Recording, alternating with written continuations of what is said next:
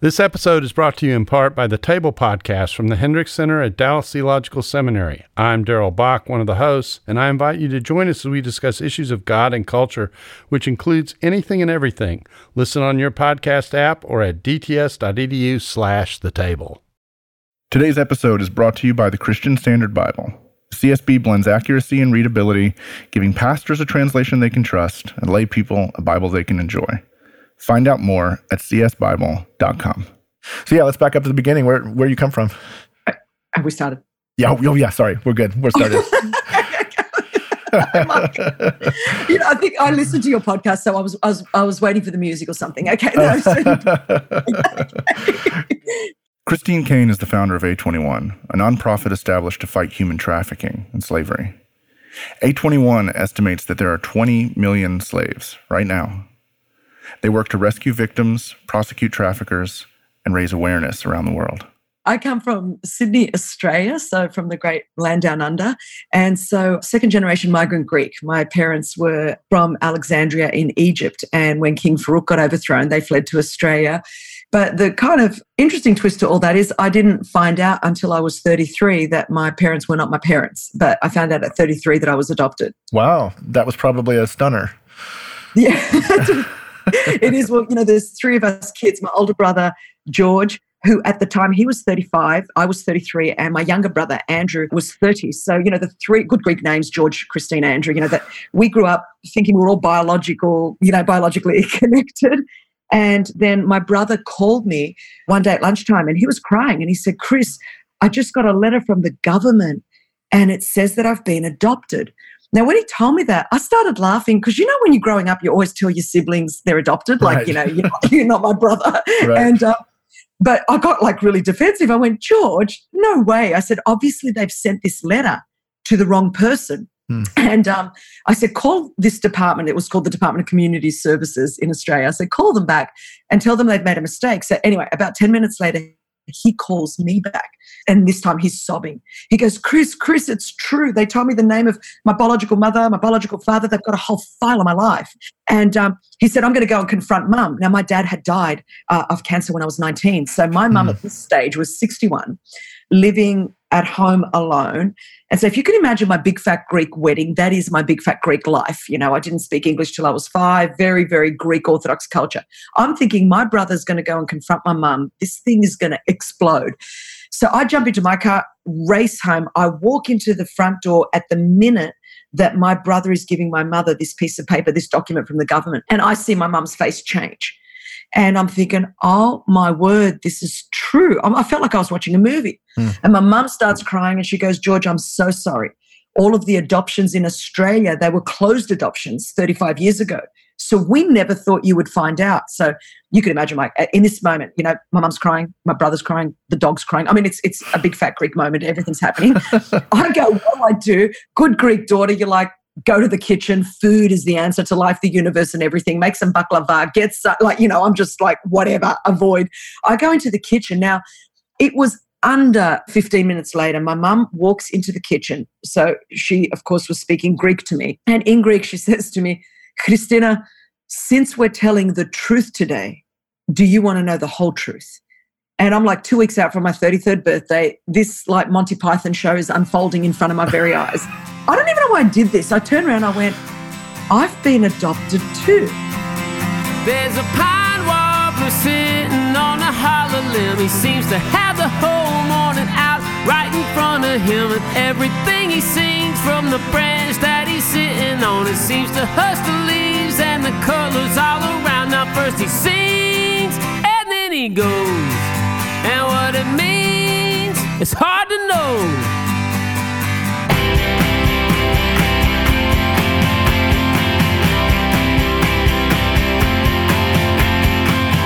From Harbor Media, you're listening to Cultivated, conversations about faith and work.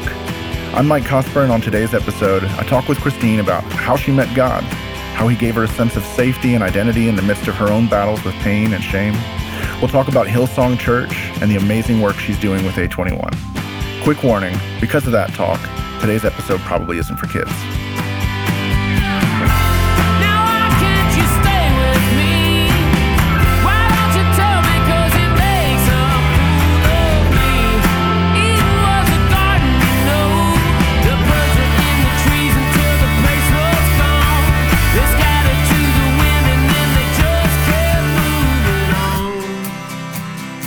what do you do when you suddenly at 33 discover you're not who you thought you were? And, I didn't say anything for a couple of minutes, which are probably in and of itself is a miracle greater than the resurrection. I just said nothing. And then the first thing, Mike, the very first thing that came out of my mouth, I looked at my mum, I went, am I still Greek? I just will never I don't even know why like this. I thought I was called all of these names at school for all of these years. Right. And it better have been for us. And then, and only God could have done this in that moment. So sometimes you go, what would I do in a moment like that? Well, I can tell you what I did, just out of my mouth. Now, remember, I was raised in a very staunch Greek Orthodox culture, the first one in my whole family to sort of, come into any contact with the Protestant faith and be born again. And so, but out of my mouth in that moment, I said, oh, well, Mum, before I was formed in my mother's womb, whose ever womb that was, God knew me and he knitted together my innermost parts. He fashioned all my days before as yet there was one of them. I'm fearfully and wonderfully made. And, Mike, that day, every fact that I thought to be true about my life changed. What my name was, my hair, every fact changed. And really to this day, we're doing this podcast.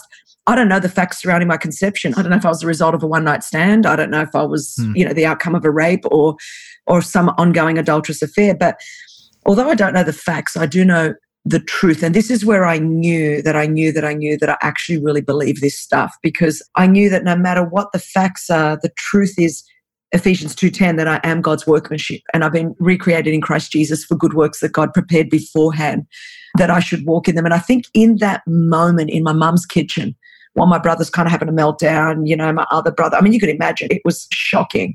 And we grew up in this house until I got married at 30. So I lived in one house with one set of neighbours on either side. So everybody knew. My cousins knew, neighbours knew. I think the real miracle is that nobody ever told us, kind of growing up. And for sure. It was like shocking. Do you feel like you and your brothers have you kind of made peace with this reality? And it's been interesting watching both of our journeys. And then my younger brother, because what happened was my younger brother is the only biological child. So what happened was my mum got pregnant later. And, back in those days, there was a lot of shame involved with that. Like obviously I was conceived in shame. So my biological mother, who I don't know her, but the only records that I was sent from the Department of Community Services was that she was a 23-year-old Greek woman living in immigrant housing in Australia. And there would have been great shame, in Greek culture back in 1966, pregnant out of wedlock. And the documents say that nobody knew she was pregnant, so she obviously kept it hidden. And then there was a great shame sort of in our culture for a woman not to be able to conceive a child. So I think my mother that adopted me carried the shame of that. And then you could only adopt back in Australia in those days, same religion, same nationality. So that's why you could only get, if you're Greek Orthodox, you had to adopt a Greek Orthodox child. There was not that many kids given up for adoption. Lots of reasons. However, it worked out. A lot of women probably wouldn't have carried a baby to full term if they got pregnant back in those days, if you were an unwed mother. And many Greek women wouldn't adopt children because there was a great shame associated with that. And so, I think when you have that and the fact that I sort of experienced sexual abuse in my life for 12 years, there was a lot of shame in my background. It was kind of like it was the thing that I had to fight more than anything else to work through in my life. And I think because of my strong faith, I have gotten a lot of great help, great counseling, great prayer, and the word of God. I say that, Jesus Christ certainly saved my soul. The word of God saved my mind. And so my passion for the word, my passion for memorizing scripture, it's because it really, literally transformed my mind and transformed my life. And so, I'm one of those people that go like, it just worked. It just worked. And God did a deep work in my heart and my life. And certainly that's informed, no doubt, a lot of the work that I do around the world today. But that sort of knowledge and sort of for me, I guess different theological terms like adoption mean a whole lot more for someone like me. Like you kind of like work through it and go, wow, I really have learnt to understand what it is to be adopted into the family of God. What does it mean that Jesus can heal and restore?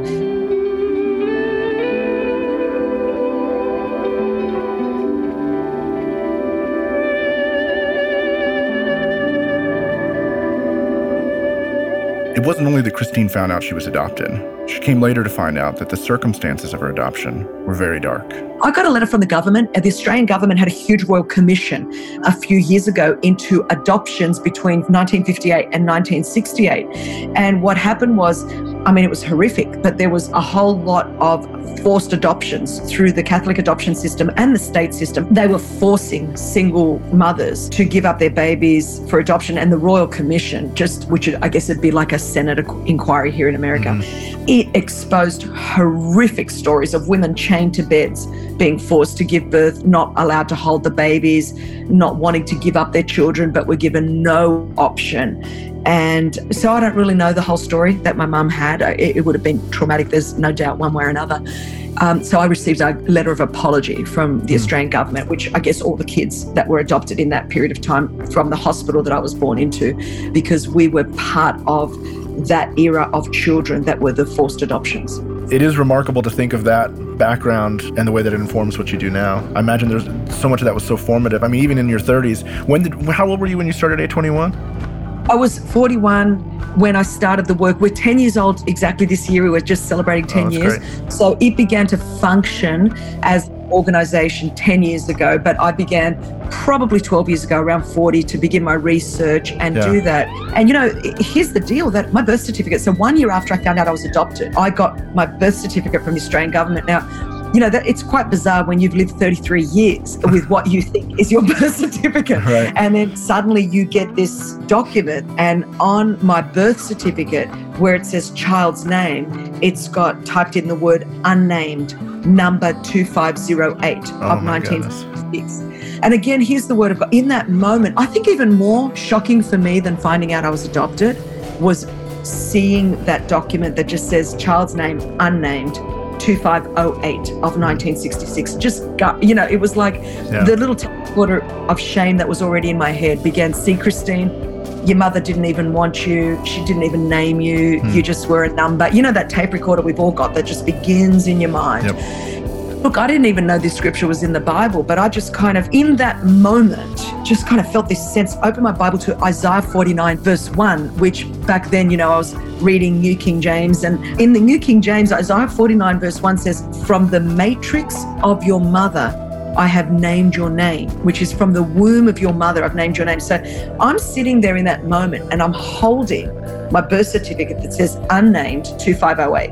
I'm holding the word of God in my other hand in Isaiah 49 verse 1 that says, from the womb of your mother, I have named your name.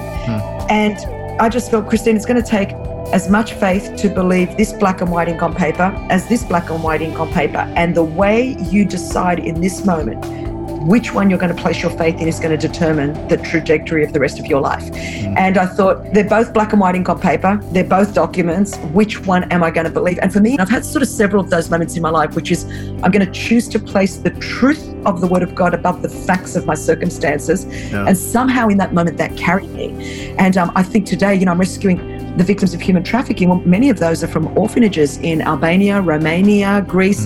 Now, just imagine, Mike, if I was not born in Australia in 1966, where there is a rule of law, where there's a proper adoption system set up, if I could have been one of these kids left in a Greek hospital up in the north of Greece with no documents, just unnamed, number 2508, exactly the same scenarios we confront today. A trafficker goes in, has got an agreement with the person running the orphanage, is given the child, or says this child is my niece or my friend, and hence a whole system happens.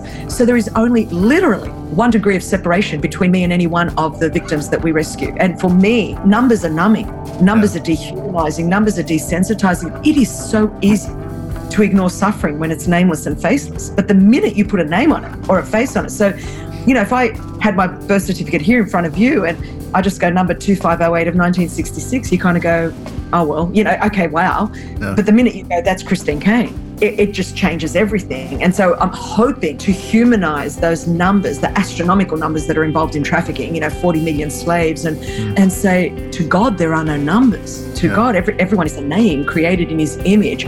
And just in case I ever do get a tinge of compassion fatigue, I just need to look at my own birth certificate and it quickly reminds me how real this is.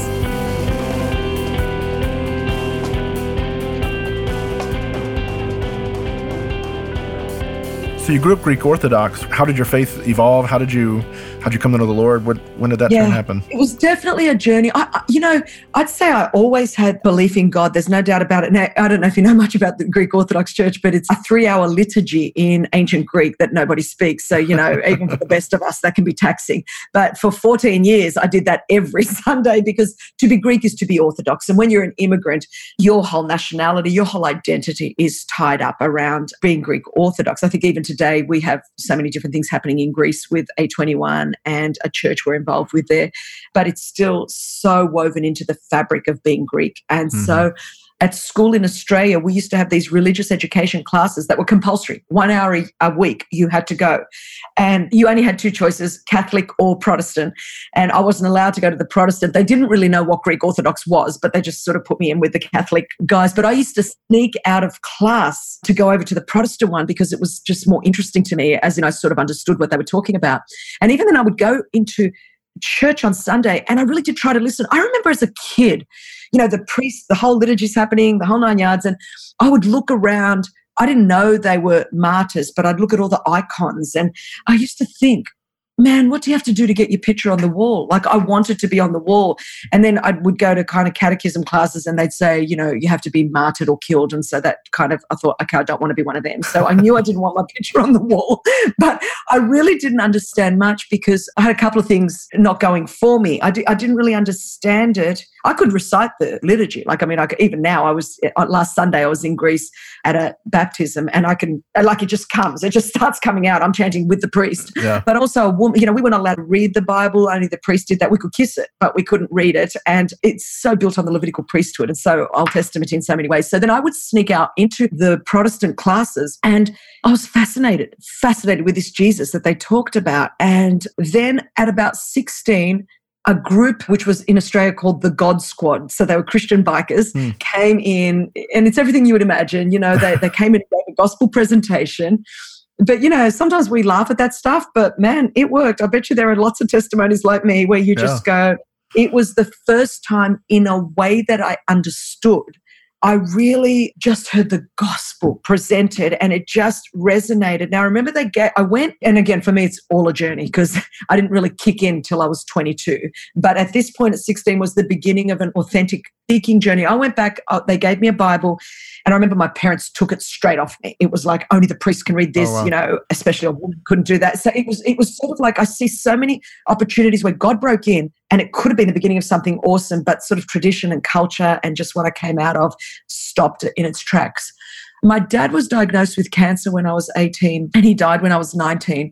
That triggered great pain in my life because the real stable force in my life was my dad. And, I'd experienced abuse, certainly not from my immediate family, but from people that had access to my house all the time that my parents trusted. 4 men that, should never have violated not only my parents' trust, but my body. And back in then, you got to go back in the 70s and 80s, nobody was talking about abuse in Australia. I had never heard the word abuse. I think it was in the early 90s, I was a youth worker and I went to a seminar and it was the first time I heard that word, and they had begun a big campaign in Australian schools and in the media to kind of really raise awareness about abuse. And that I remember being in one of those seminars, just weeping, thinking, and finally there was a name for what happened to me, and that began my healing journey. But before that, I was so broken because of that abuse and had kind of learned to survive with defense mechanisms like we all do. But, it was ongoing. It was 12 years of abuse at the hands of 4 men. So I had developed a lot of patterns of destructive behavior. I think, you just go, man, if I had just had some help a lot earlier on, I wouldn't have made a lot of the mistakes that I made. So my journey from 18, my dad being diagnosed, till 21, I just spiraled from one bad relationship into another, just a very broken life. My heart, though, I would come across Christians. I mean, I backpacked around the world for a couple of years. I did all of that sort of stuff, and I would meet Christians, and I was always wanting to know more about God, but I thought, I was just so broken. God could do nothing with somebody like me. I just thought, and I had a very orthodox concept of I must be going to hell. I've committed the unforgivable sin. I've been so promiscuous, I've of my own volition just chosen so many wrong things. At 21, I was in Zurich and my life was just a mess. And I was in a relationship, which I think was a byproduct of just my brokenness. And I was so confused about my gender identity for a really long time. And I think the abuse added to that, the things that I didn't even know I was carrying, the abandonment, the rejection, the stuff, like a lot more makes sense to me now that I know that I was adopted and then lied to 33 years. You just see so many broken pieces. And the whole immigrant experience, we were very marginalized in Australia for being Greek. I mean, just ridiculed and beaten often because of just had a very negative experience. I think all of those things together led to me being very deeply broken and relationally very, very wounded. So at 21, I'm sitting on this balcony. It was my 21st birthday in Zurich. And I had just reached the end. I mean, it's kind of like, it's the movie that you're thinking about. It's like, and I literally said out loud to God, I know that I have committed way too many sins and I'm going to hell, but I'm going to spend the rest of my time. Now, you got to imagine my concept is a Mother Teresa. I'm Greek Orthodox. That's all I'm thinking. That's what you become if you're going to serve God. But I'm going to spend the rest of my life helping people not have to go to hell like I'm going to go. Like that was my kind of my theology at the time. Is like, of course I'm going because I've blown it big time, but I'm going to help hurting people. And that's what I'm going to do. So I went back to Sydney thinking I'm going to be, Mother Teresa is the only concept I've got of a woman, that anything a woman could do. I use the word ministry. I didn't even know there was such a word, but I'm thinking you're Mother Teresa if you're going to help anyone and be a Christian. And so I still hadn't been to a Protestant church. I started volunteering. King's Cross in Sydney, Australia is kind of, a place where a lot of broken people end up. And so I would go to university, finish my degree in English and economic history. And then at night, I would volunteer for this organization called Jesus Saves. And basically we would hand out coffee and sandwiches to really broken people in the red light district. And so that was 21. And then someone about 8 months later invited me to a church, which at the time was called Hills Christian Life Centre, which the world now knows as Hillsong Church. And so it was a church of a couple of hundred people in a warehouse in the back of nowhere in Sydney, Australia. So you got to remember, I'm like this Greek Orthodox experience, and suddenly I walk into this warehouse. That was shocking enough. Like, where is the steeple? Where is the incense? Where's the priest? Where's the icons? I walk into this warehouse. It's got music. I'm not even like, what is this? And I don't know how to explain it to you. I am one of those stories. I walked in on a Sunday night at 6:00, encountered Christ in a radical, life-transforming way, very personally, and never left. Everything changed. Before we get back to the episode, I want to take a moment to tell you about our sponsor, the Christian Standard Bible. The CSB captures the Bible's original meaning without compromising clarity. An optimal blend of accuracy and readability, this translation helps readers make a deeper connection with God's Word and inspires lifelong discipleship. The CSB is for everyone, for readers young and old, new and seasoned. It's a Bible pastors can preach from, and a Bible you can share with your neighbor, hearing God's Word for the very first time. Reading your Bible shouldn't feel like a chore. Learn more at csbible.com.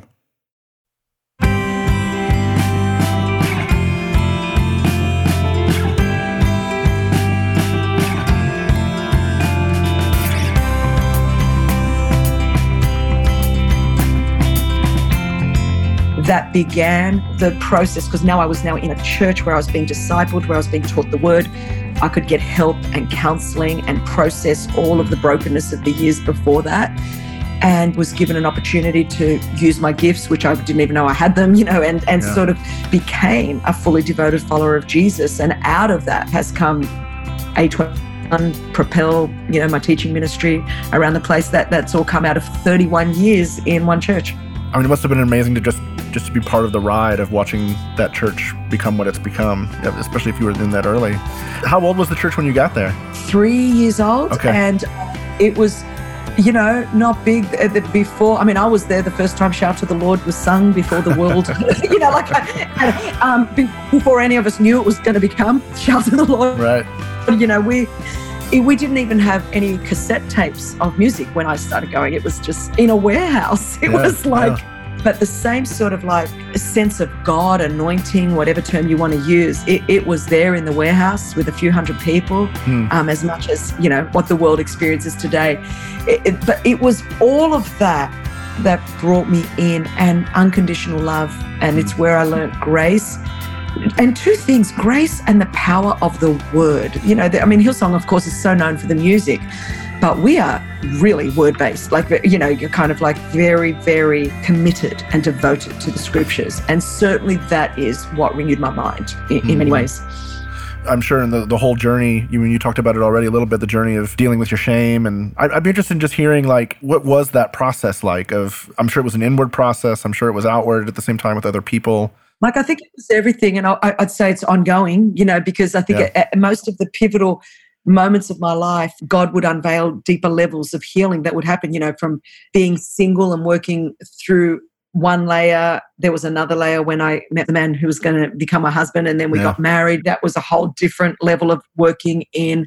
When I got pregnant the first time, when I had my second child, I think there's always layers. When I started A21, I could never have picked, but God would continue to do that ongoing journey. And I think anyone that's read anything that I've written or listens to me would agree I'm very committed to the inward process. Like, God certainly has given me a great reach, but I think there's a direct correlation between the depth with which I've allowed him to work internally and externally. And I think, shame is the biggest issue. I always say in Genesis 2:25, the thing that God wants us to know of all the things, he says, Adam and Eve were naked and they knew no shame. Like, he could have picked anything to tell us, but it's like, I need you all to know you were never created to know what this felt like. Yeah. So if I was the enemy, the one thing I would want to undermine the bride of Christ with is the one thing they were never designed to carry the burden of, which would be shame. And I think shame is at the root of so much of our brokenness, our insecurity. I think so much of what's going on in the world today, and the anger and the divisiveness and the chaos and the venting, is actually deeply rooted in shame in one way or another.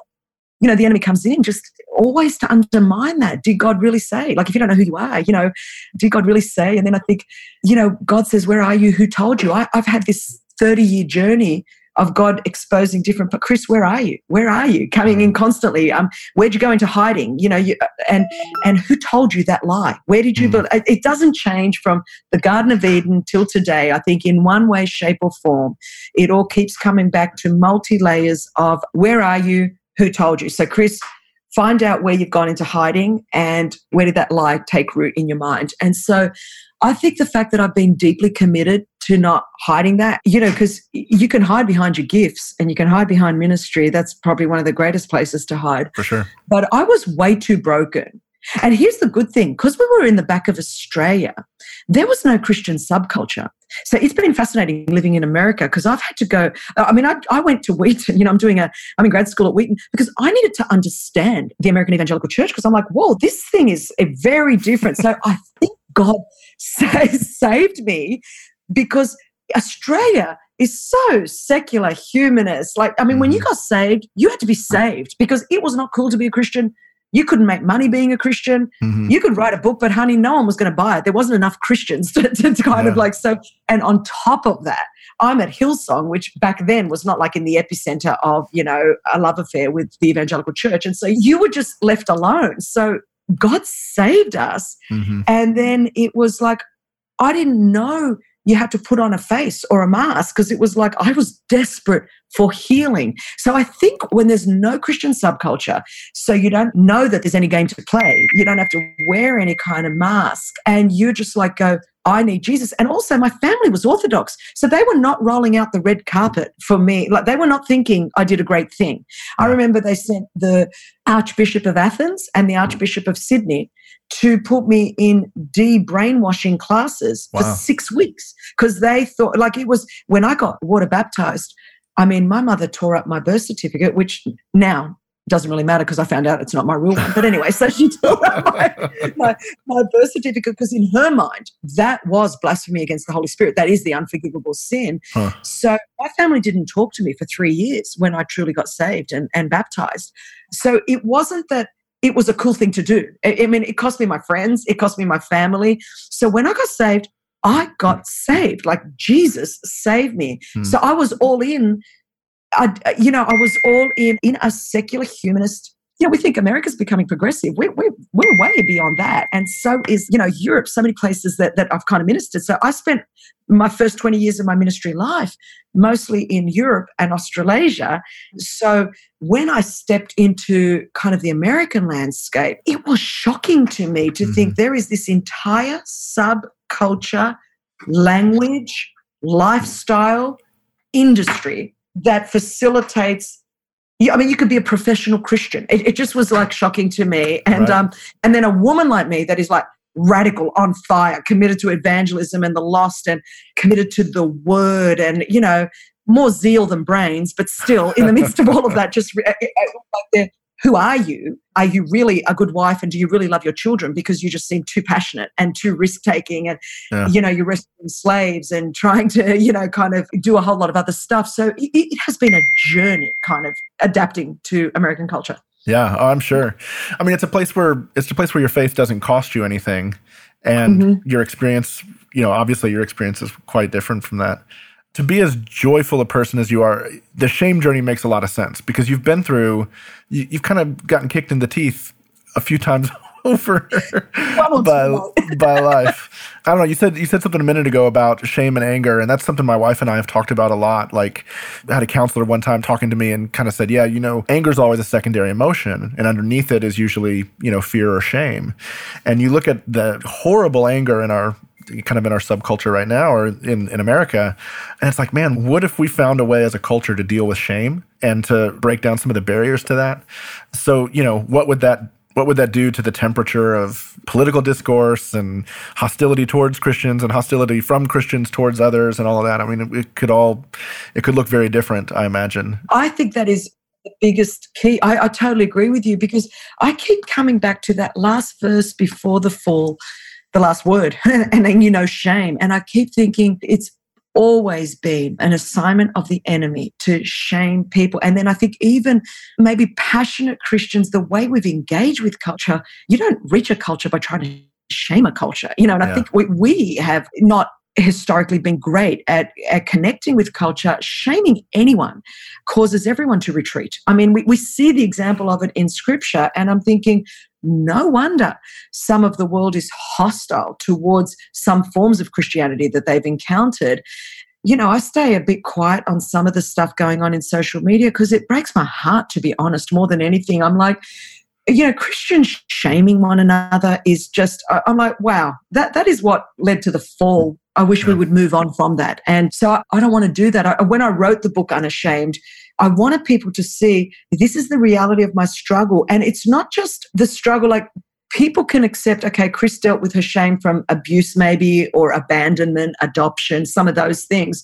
But it's an ongoing thing. And I'm finding it every day in relationships I have now, in interactions.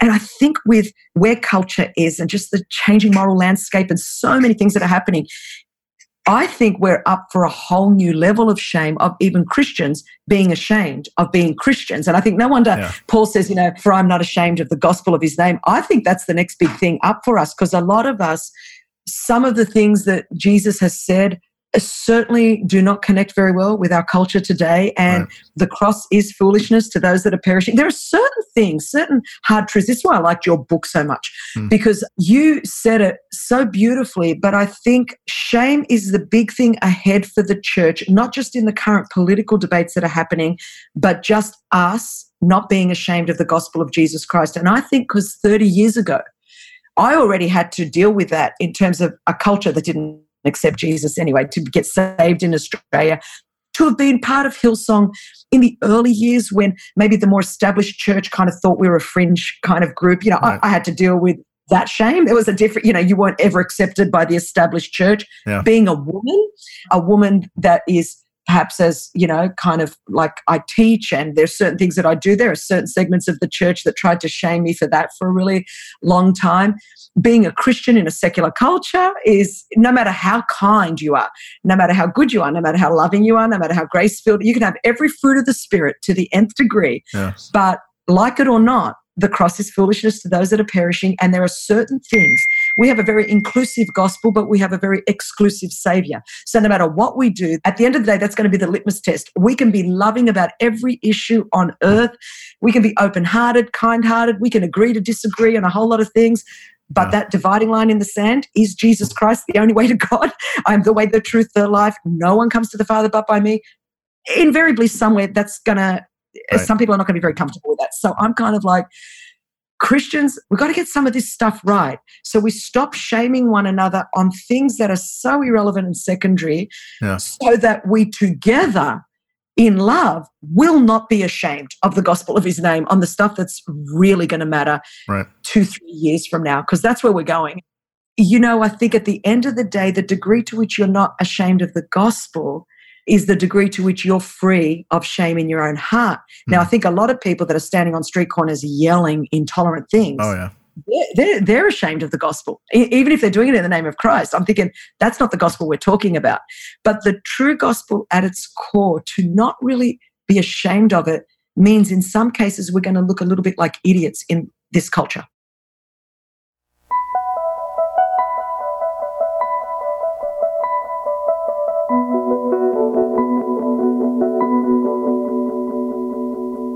From your story, you had a heart for the marginalized and the underprivileged from when you were in your 20s and you were at King's Cross.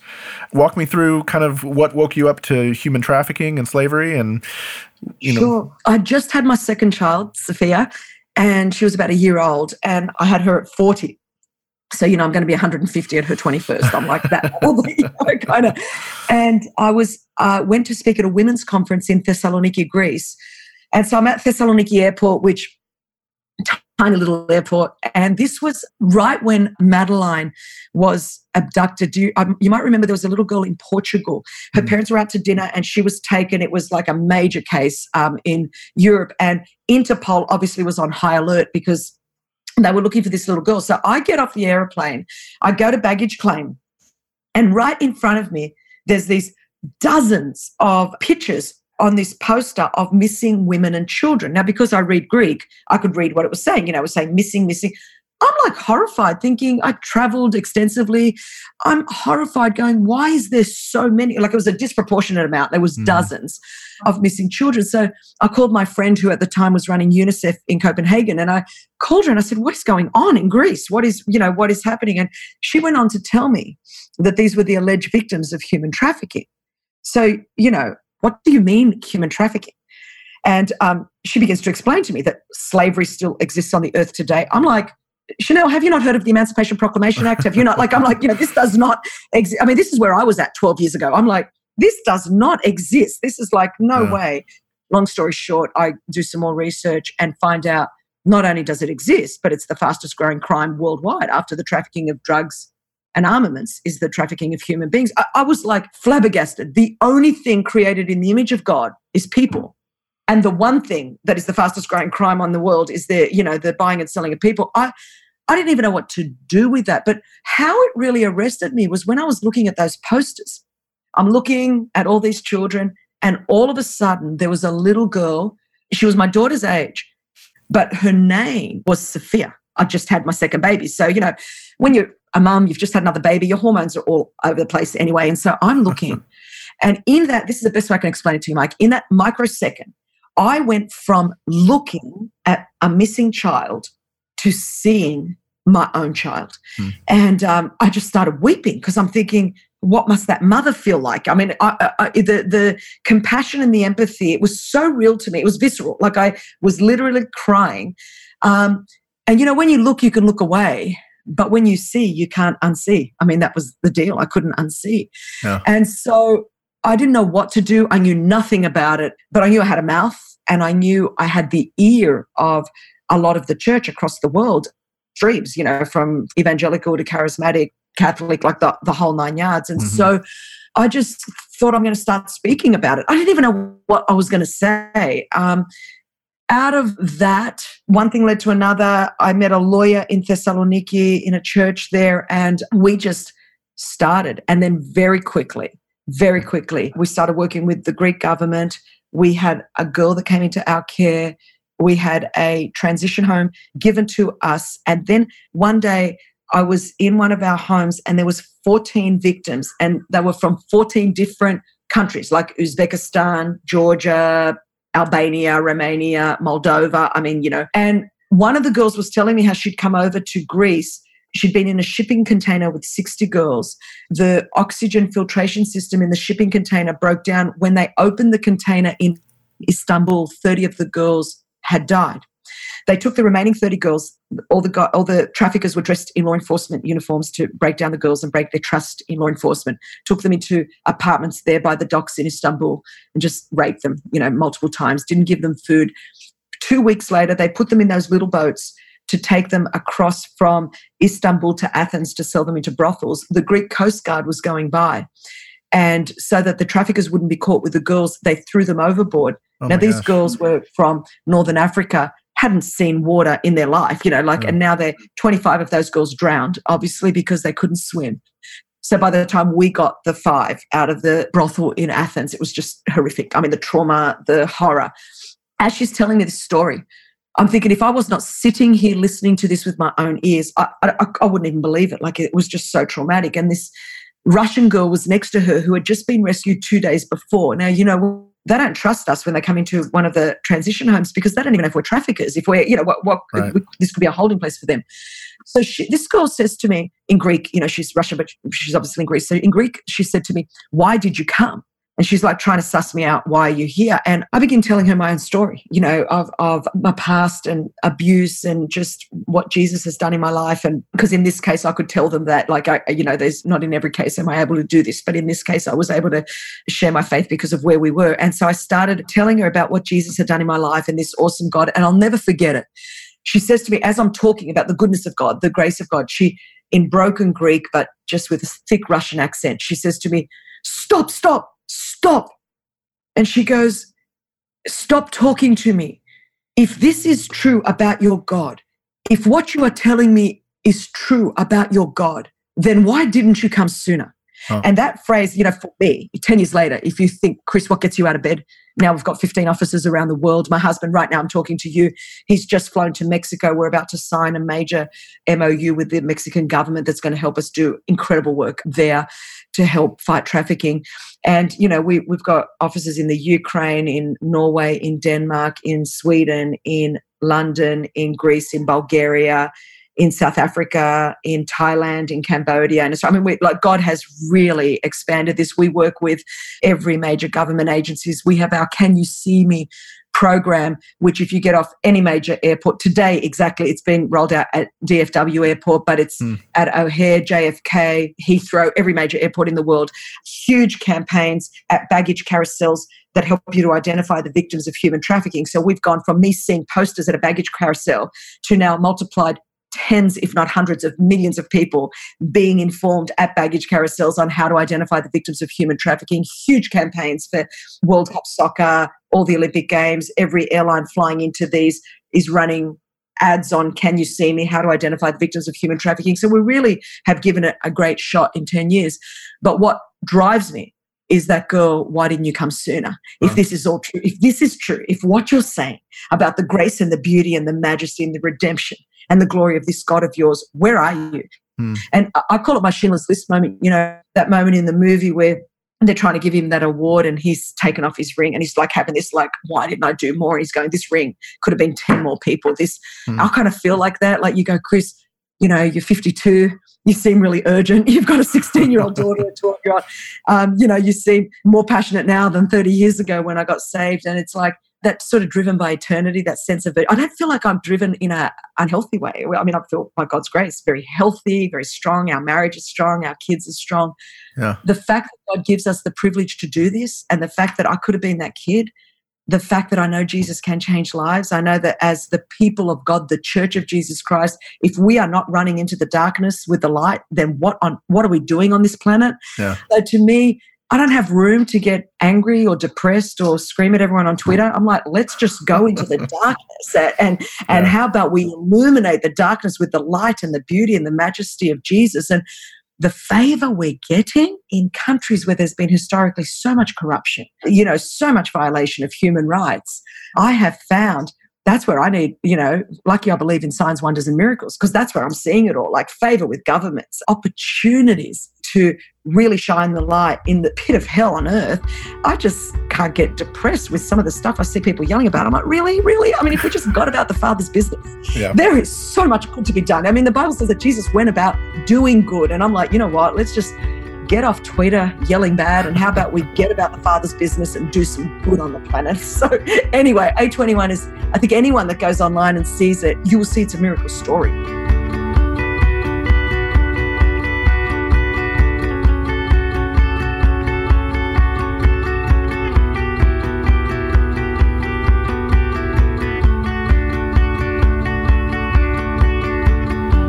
My husband runs it all. Nick is a genius. He's down with the government in Mexico today. Operationally, he runs all of our staff in 15 offices and is just absolutely brilliant. So it's a great thing that we get to do this together. We have a wonderful, wonderful team, nationals in all of those countries, and unbelievable, highly skilled and brilliant at what they do.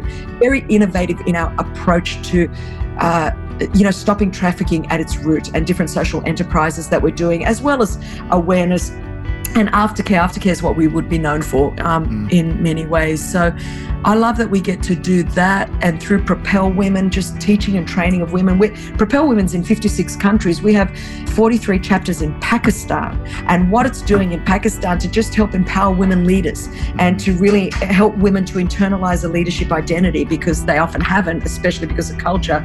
But I think because coming from a Greek Orthodox background, I understand a lot of that mentality. My parents were from Alexandria, Egypt, so they spoke Arabic at home and French when they didn't want us to understand. So we had a huge kind of Middle Eastern influence as well as a Greek influence. And because I was sort of an immigrant, from immigrant parents in Australia, we had that journey. And now I'm an American citizen and, I'm an immigrant here. And so it's kind of like, I feel like I could connect with all of those cultures, and having an expanse of the gospel from Greek Orthodox to Hillsong and then Wheaton College. It kind of like is the breadth of the Christian church. So it sort of gives us a great sensitivity, because in some of these countries, I have to work with the Greek Orthodox Church in Greece if we're going to stop trafficking. I have to work with, different segments of the church in these nations, 900 million Russian Orthodox people. And I've got offices in Moscow and in Ukraine. We have to, there's no separation of church and state in some of these places. So you've got to learn to work together. So it's a great dance that I've learned to do. So I feel like we can kind of help with some of that in the current climate in America too. What can an ordinary person who feels compelled by what A21 is doing, broken over the whole idea of human trafficking, like how can we participate? What can we do? It's great. The thing that I say is on the A21 website, we've got 21 things. Of course, I know A21, but yes, we had to do that. 21 things you can do today that are not won't cost you financially anything, from who to write to, what letters to write, how to best advocate, writing to survivors if that's what you want to do. What you can do in your world, in your sphere of influence, because there's nothing worse than shaming people into feeling guilty without empowering them to do anything great and be able to change. I think with A21, there's always the activation component, because I don't want to shame people, because I was ignorant 12 years ago. And then I was overwhelmed by the enormity of the problem, and I had to learn to break it down. And I thought most people want to do some things. 21 things to do today. Of course, becoming a partner is the best thing for us in terms of, a lot of people watch Liam Neeson's, Taken, and they think, they get all fired up and they go, I've got a particular set of skills, I want to go and use them. And I'm like, okay, it would be best to get behind great organizations like us, IJM too, they're our great friends in this space. I've learned so much from them, love them with a passion.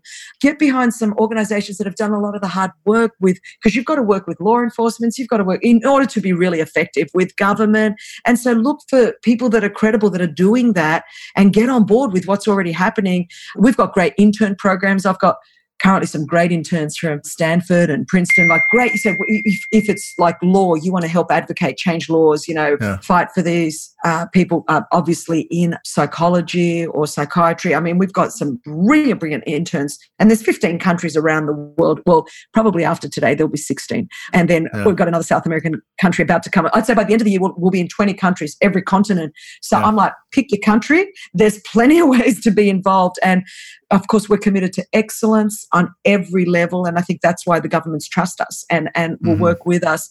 I don't think ever excellence is the goal of being a Christian. It's a byproduct of being a Christian. I think freedom is what we bring to people. And so we need to be excellent in the way that we do that. But there's never been a greater time on the earth to be light in the midst of darkness or salt in the midst of a very flavorless world. And I think if we just get about the Father's business, we can have such a great impact on this world. You have already. And I think the weight of your story is just incredible. And I'm so glad you shared it with us. And thanks for being with me today. Thanks, Mike. You're awesome. Thank you. First he sings and then he goes. And what it means, it's hard to know.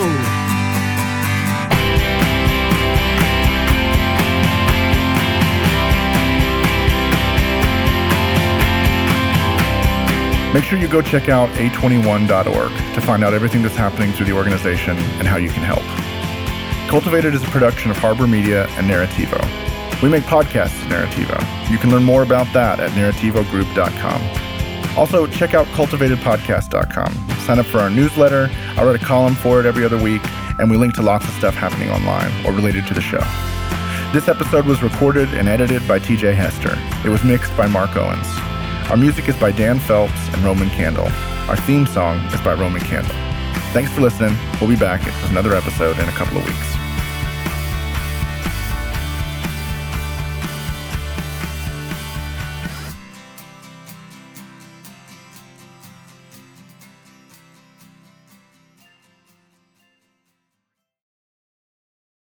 Every day, CT testifies to the reality that Jesus is alive, transforming his world and bringing his kingdom to bear. Jesus transforms, CT equips. Make a gift to our nonprofit ministry with a gift of $20 to provide 150 more people with redemptive storytelling, global perspective, and thoughtful podcasts. Give now at morect.com/equip.